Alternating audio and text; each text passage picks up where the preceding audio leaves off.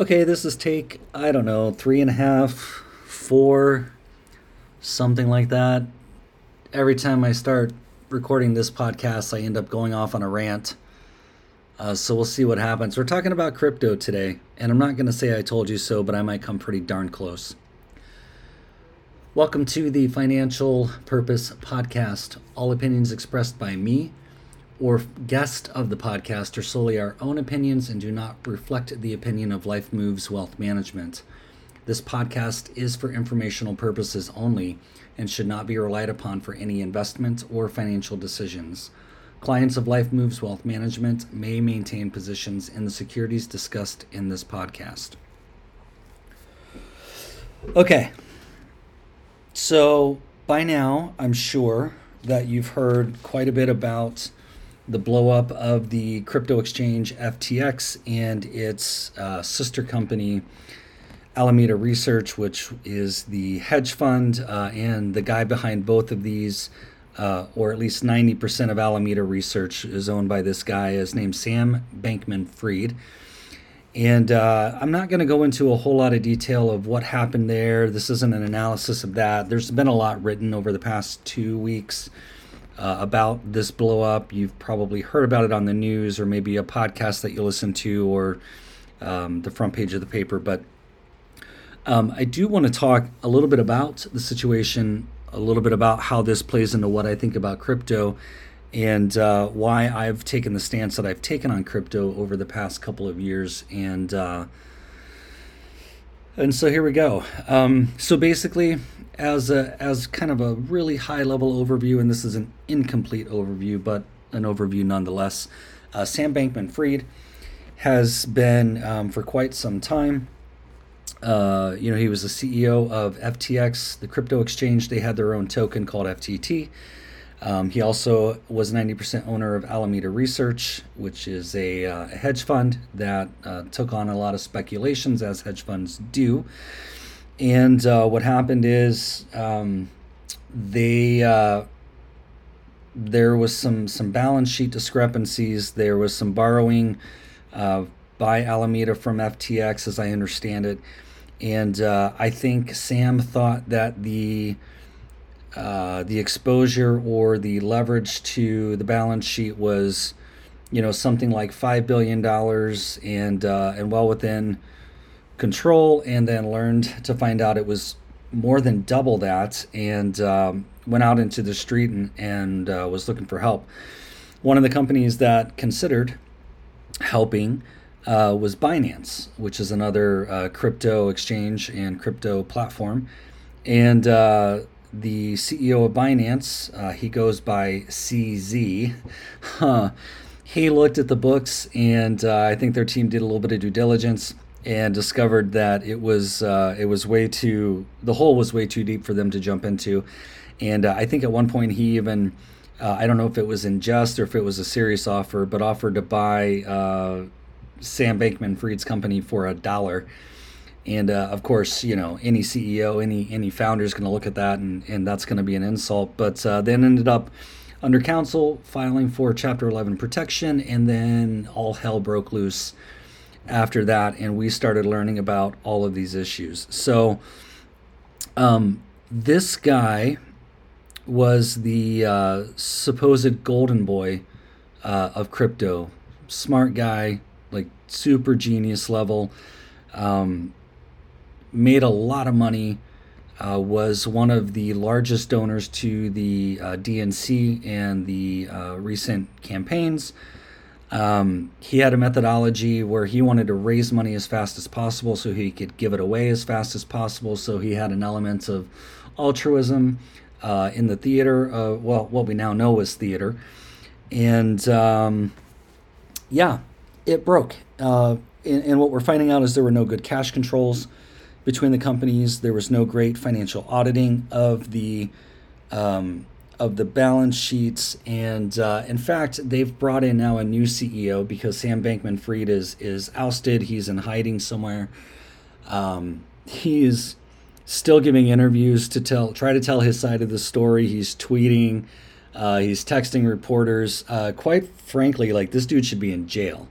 We're finding out that they were commingling customer assets for part of trying to plug the hole in the balance sheet of the Alameda Research. Again, as I understand it, there was some inappropriate personal use of funds by employees. They were making requests for payments by text. They were given approvals or denials by text and emoji to offer these things. There was no official employee roster, so they don't even know who actually really worked there. It's a mess. And in fact, the guy who's been called in to be the interim CEO is a guy by the name of John Ray III. He's been appointed as the CEO of FTX. He has been involved in many of these kind of corporate collapses and those kinds of things. And if you remember back to 1999, 2000, this guy stepped in and was responsible for cleaning up the mess that was left behind by Enron. So that's important because, and I'm going to read a quote to you, and this is sourced from the Morning Brew newsletter, and here's what he said. Quote, I have over 40 years of legal and restructuring experience. I have been the chief restructuring officer or chief executive officer in several of the largest corporate failures in history. I have supervised situations involving allegations of criminal activity and malfeasance. Think Enron. Continued quote, nearly every situation in which I have been involved has been characterized by defects of some sort of internal controls, regulatory compliance, human resources, and systems integrity. Never in my career have I seen such a complete failure of corporate controls and such a complete absence of trustworthy financial information as what has occurred here. End quote. Now think about that, folks. Remember Enron. If you're too young to remember Enron or you weren't really in the market then, big energy company, major collapse, major fraud.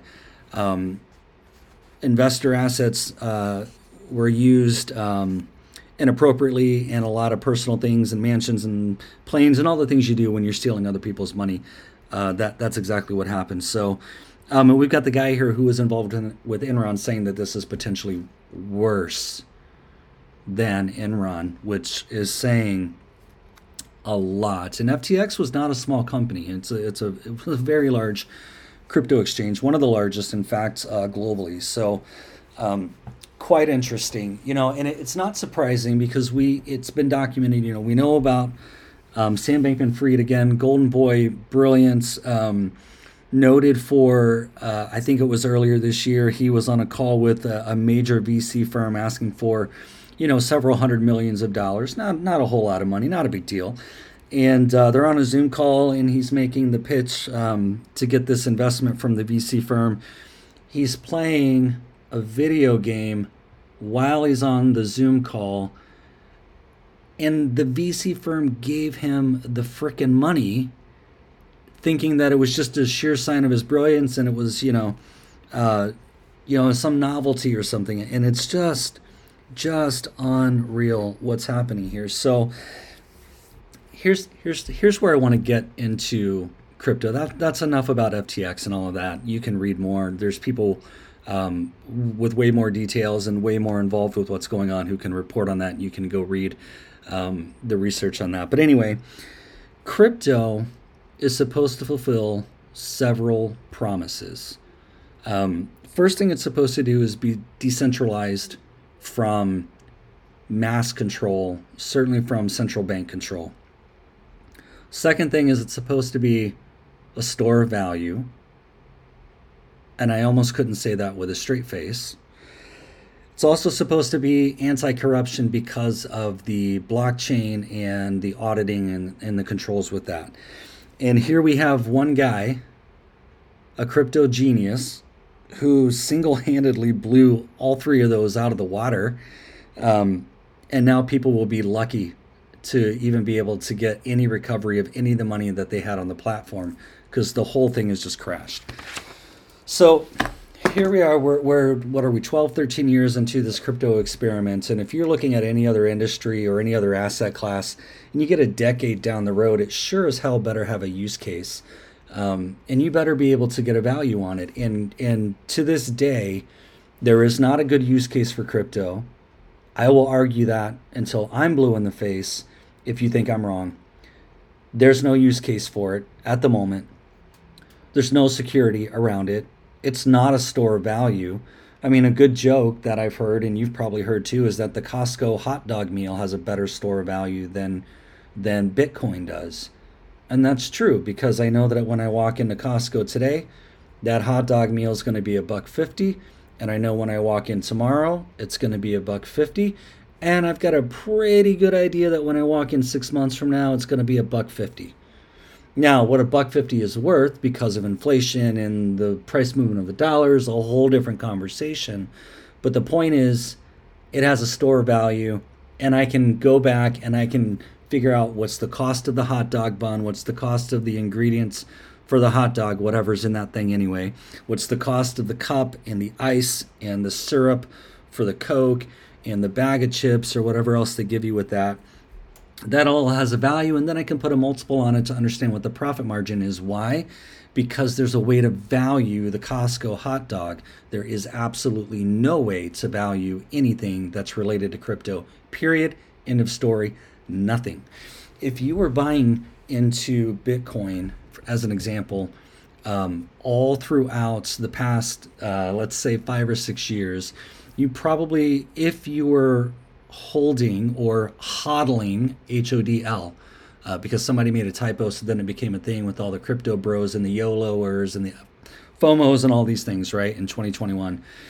So if you were buying Bitcoin back then, and if you were able to hold on and not sell out, and you rode it all the way up to the high $60,000, it was like 68,000 or something like that at its peak per coin, and if you're still hodling like a bro, and you're now holding it at 16,000 and some change, how does that feel? More importantly, how does it feel for somebody who bought it when it was at 25,000 or 33,000 or 49,000, thinking that it was going to come right back up? You're down significantly at this point, way down.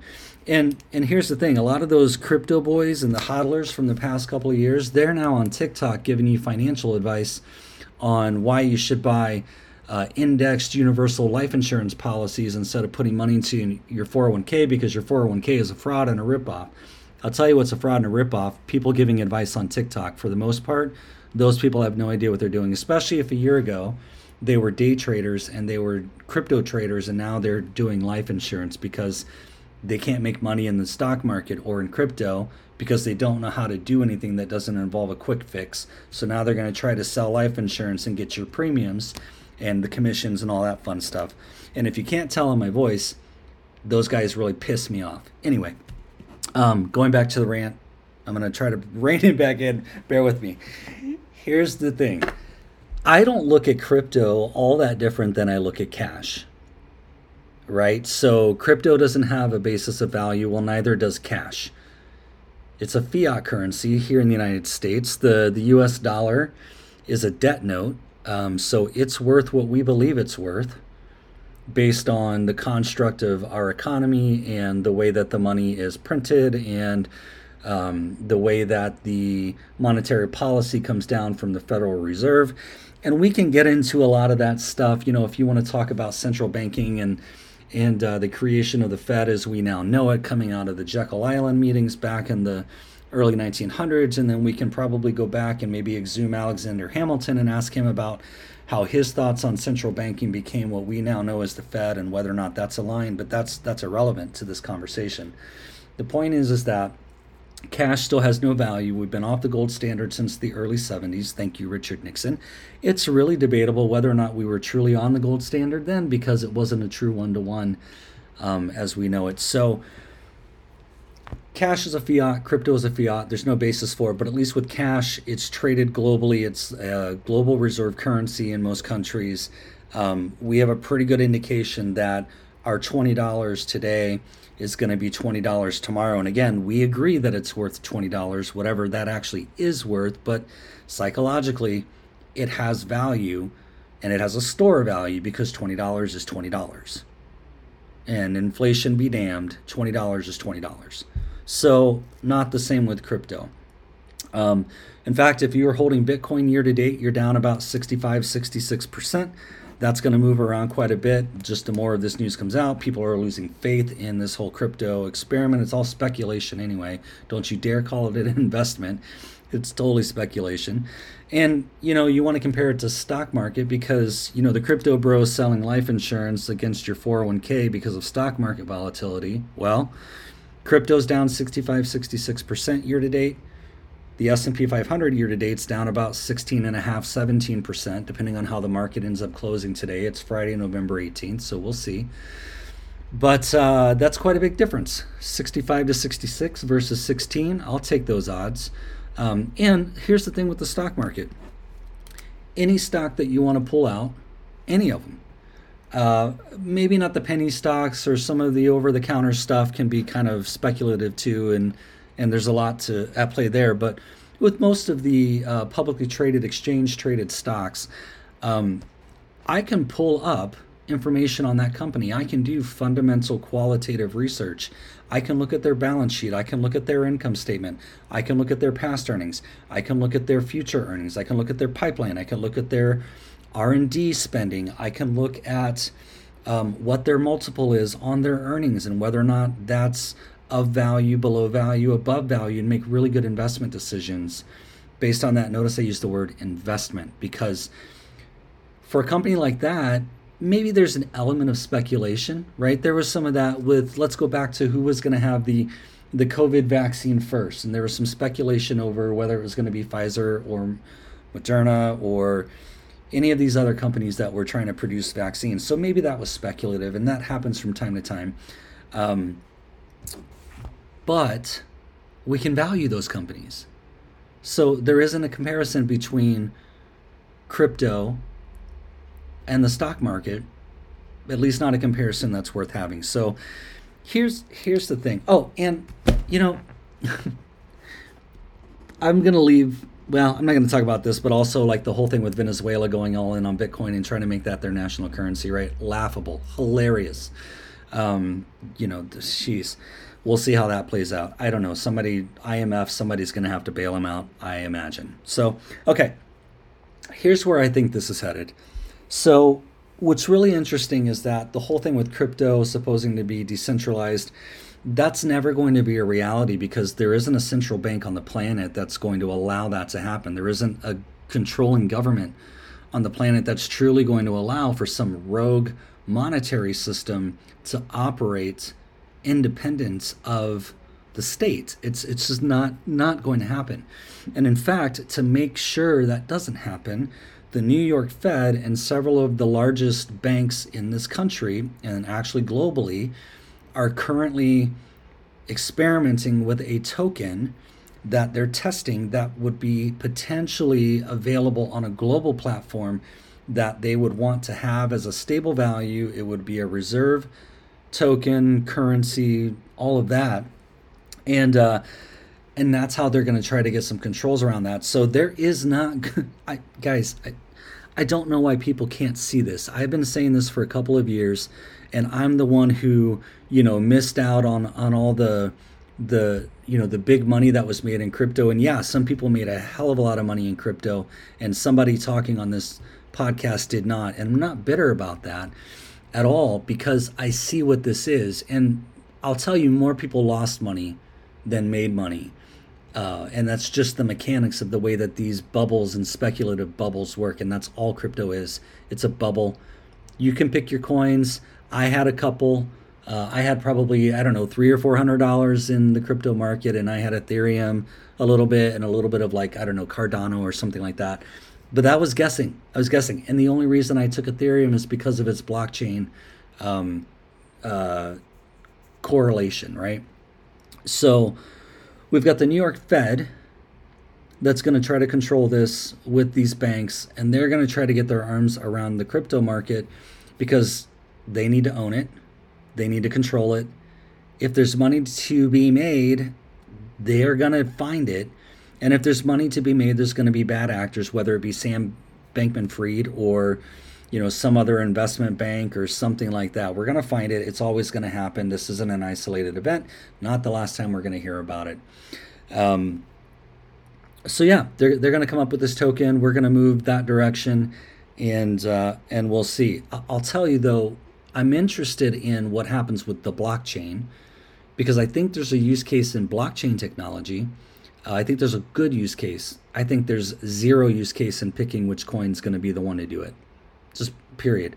And even tokens, NFTs, like I can go down a whole nother rabbit hole with that. I mean, what a just ungodly, stupid use of money, waste of money that happened over the past couple of years with Bored Apes and all that stuff. Good luck with your digital, your thing on your phone with an ape that's multicolored and yeah, great, good for you, whatever.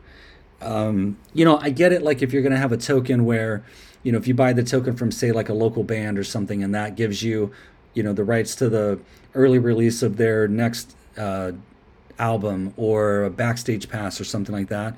Well, now you've just bought a ticket with a picture on it.